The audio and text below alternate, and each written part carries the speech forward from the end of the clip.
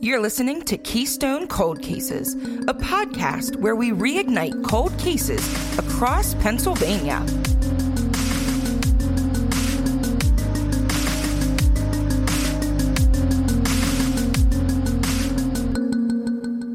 Hey, it's Chelsea. Hi, it's Ericka. Hi, it's Shannon. And tonight we're talking about Ericka Brair, who was from Philadelphia. She's an 18-year-old senior at Frankfort High School.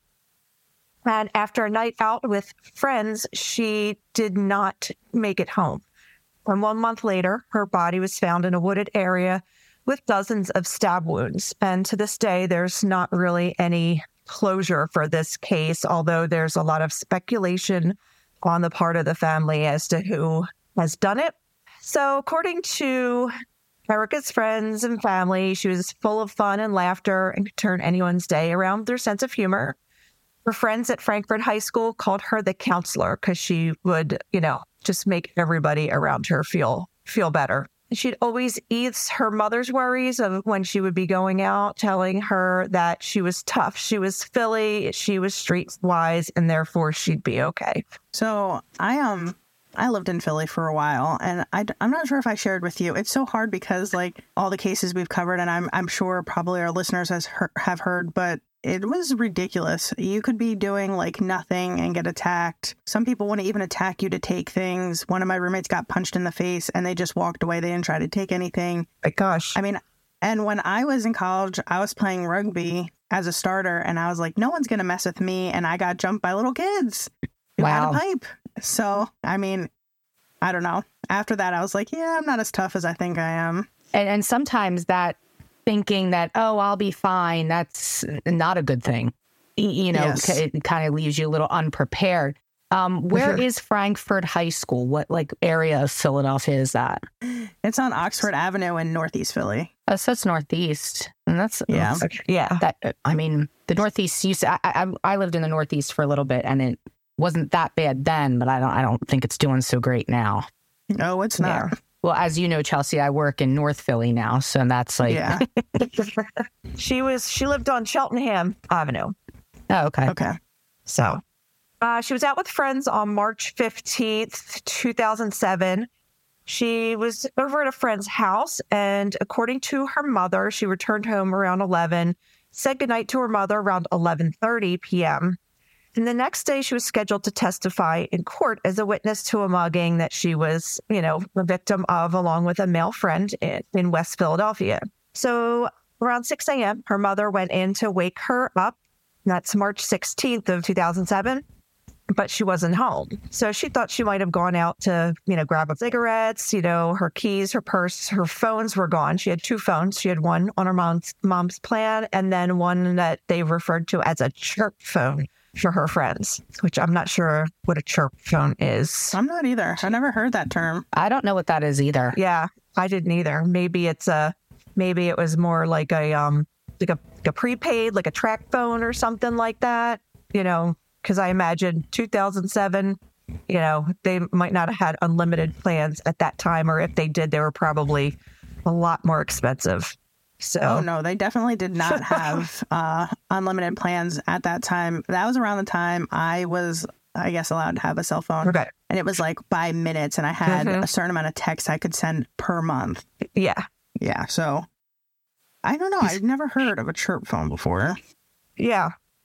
So after a while, she hadn't returned home. So her mother went to the house that she had been at the night before and then called some of her friends, and no one had seen or heard from her. Oh, wait, hold on. I do know what it is. Sorry, okay. I looked it up fast because I wanted to know what it was. It's like those walkie-talkie phones. That's what they are. Oh, like a Nextel. Those were fun. Like that. Yeah. Okay. Yeah. Okay. I had to look it up because I was like, I don't know. It sounds similar, but okay. It was the ones that would do that chirp thing. I actually just was talking about that a couple weeks ago, that when they could do that. That was fun. Good old Nextel. Sorry to interrupt. No, that's okay. Thank you for looking that up, because now I won't have all that anxiety wondering what it is all the rest of the night.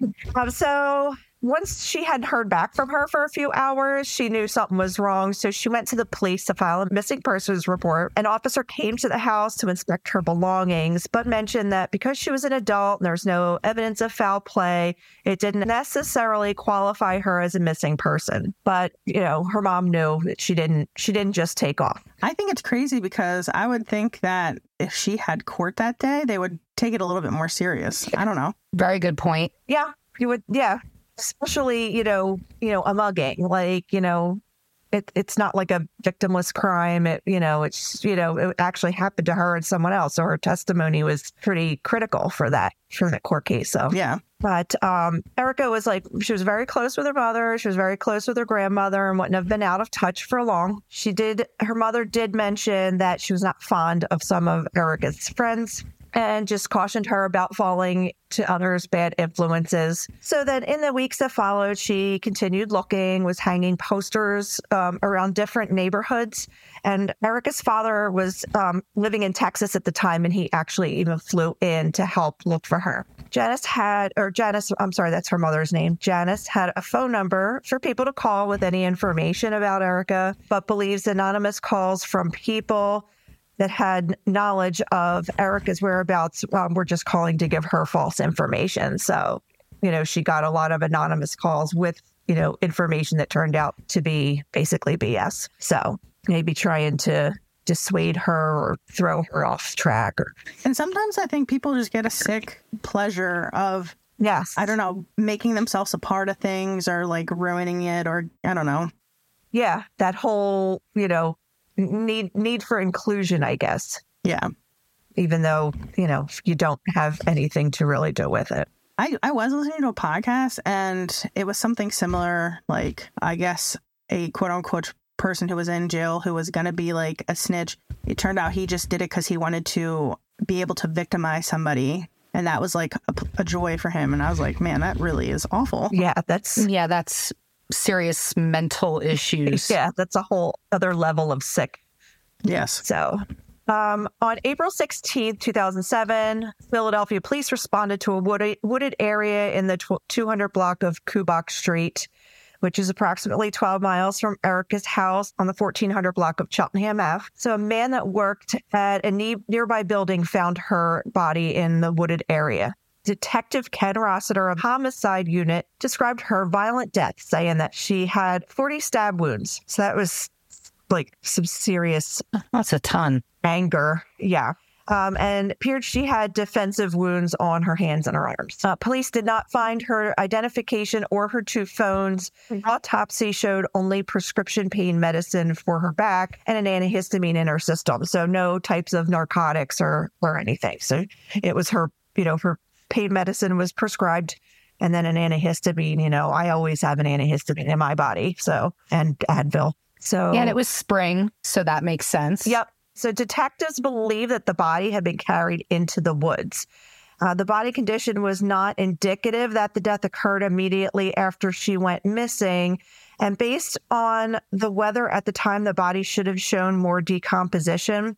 So there were apparently some winter storms that happened on the day she went missing and the day she was found. But the time in between, they had some warm weather. So, that cold weather and I think there was some ice and snow at the time didn't have any climate to linger in.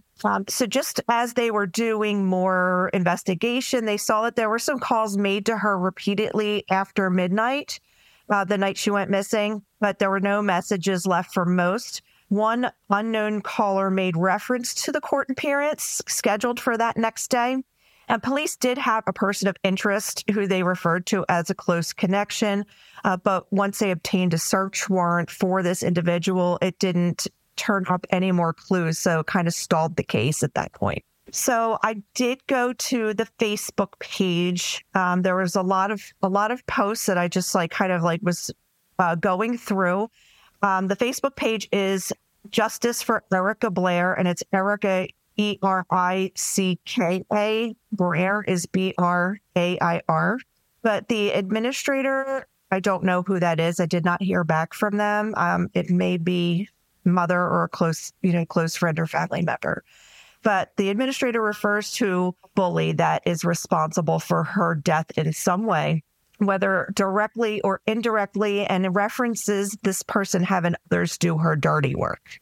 They don't name this person, but they do mention that this bully has been in prison since April of 2023 for a similar offense and has subsequently had her children taken from her. So, I'm sure anybody following that page is probably, connected with Ericka, likely knows to whom that those posts are referring. But it's funny because seems to be all perpetrated by another female, which, you see, but you kind of automatically go to a male, committing something this heinous. That's true. And so I guess, I don't know, at that point, are they thinking it didn't have anything to do with the court date and her testifying? There's not really anything that says it does. It does. And she didn't even seem to be really worried about it. She was just doing what she had to do. But, in other, conversations with her mother, she did not have any real fear about testifying. I think she was just nervous about, being in court and in front of a judge and, I assume a jury, and things like that, probably cross-examination. The only thing I can think is, well, one, I think it's super personal for that many stab wounds. Probably guaranteed she was dead before all 40. But to think about it, when there's got to be just so much blood and then it gets slippery. I wonder if maybe the assailant could have potentially cut himself. I wonder if maybe this could be like a break by DNA, possibly. Yeah, that's a great point. And, there's not too much information about the investigation. I know we talked before about keeping things close to the chest, and, there's just not that much that has happened since then, other than what, these Facebook posts mention about this quote unquote bully. So, well, yeah. And I mean, was there much investigation? There's no talks about any DNA or anything? Not that I could find. Yeah. It's really strange that there's so little that I can find. Everything, every article, every website had the same information, it was just the same. So I was just kind of at a loss and just kind of am I missing something? Where's this other information? Or is it just that because they know who they're looking at, they're not tipping their hand at this point until they can, prove something conclusively. Sometimes I think that there's not a lot of coverage because family members or friends aren't pushing, police not on top of them. And for a place like Philly that has so much crime, it's really, really hard if a case goes cold. They have so many newer cases just constantly. They've always kind of been inundated with crime in Philly. And just this past year, I know the crime has gone exponentially out the window. I know in the beginning of the year, I was doing a case and I was looking up statistics, and in Philly, there was a shooting almost twice every single day of December, different victims. And I just read in the paper the other day that this person in Montgomery County got arrested because he was buying guns legally, but then selling them to people who couldn't get them. And some of the guns that he had sold had been linked to homicides within Philly. So it's a huge problem, and it's sad, but unfortunately... Good thing they got him. Jeez. Yeah. There are still a couple of guns that they haven't been able to find, but it's just super sad because she's a young girl, everyone should have closure for their family. Right. And she was scheduled, she was going to be graduating in a few months, when this happened. And it was, her mother's only child. So she's gone. She's got no one else. So it's that much more sad for her mother, that there's no other children to kind of be there for that, that support. Yeah. Is her mother still alive, I guess? Yes. I'm surprised she wouldn't be pushing more. It sounded like they were close and everything. And this is why I think that she runs that Facebook page. And I did reach out and I got automated message back that said, we're offline, but should be back on, at such and such a time. But I didn't hear back after that point. And I think I went out and checked again to see if any more recent posts had been made, and they haven't been. So, who knows what could have happened in that time. I don't know if they just maybe gave up on the Facebook page.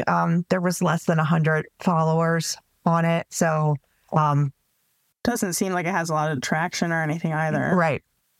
And, I know we always say, like, why doesn't the family, like, follow up? We did another case on Margaret Kyoto, and we did talk to her sister, and, we weren't going to put her name, I believe. Like, her name was changed because she got married, but she didn't want to talk about it. She didn't want her coworkers to bring it up with her because the case is not solved. And yeah, she wants to know what happens, but she says she just feels, I don't want to say victimized, but it's like, it just brings up really bad wounds that she feels might not ever get healed. So it's kind of like she's putting it in a box, sealing it up, and it's gone. Yeah. Yeah. And you might feel like people might look at you differently, or, like feeling bad for you or something all the time. You might get sick of that. Yeah. And I'm sure it's just, she's doing whatever she can just to get by. Mm-hmm. Right. Yeah. So the this bully person has now been in prison since April of 2023. So that's like really recent. Right. So hopefully that, if she did have something to do with it, the fact that she's now in prison, hopefully that helps. Yeah. And the interesting part was that she said she was in prison for a similar offense. So, she seems like some sort of like maybe ringleader, in my opinion, of a group, and just kind of, does not have any respect for other people. If she's going around, assuming she's going around stabbing hits on people. Yeah, or stabbing people. I wish I had more information. But again, like, not like we're entitled to it, but it's just, it's almost like they're just teetering right on the cusp of being able to solve it. And it's just, we just need that little push to get them over the finish line. Yeah, hopefully they find something. So more to come. If anything does come up, I'll, keep looking and keep following the page and see if anything comes up that we could do an update maybe in the future. Hopefully. This 2023 has been a really good year for cold cases, so you never know. Yeah. That's all we have for this episode of the Keystone Cold Cases podcast. Please remember never to reach out to the family or friends of the victims, only to law enforcement if you have any tips. This episode was researched by Melanie Lees. Find all of our sources, social media connections, and contact information at kccpod.com. Theme music and production assistance by Darren Makins. Join us next time for another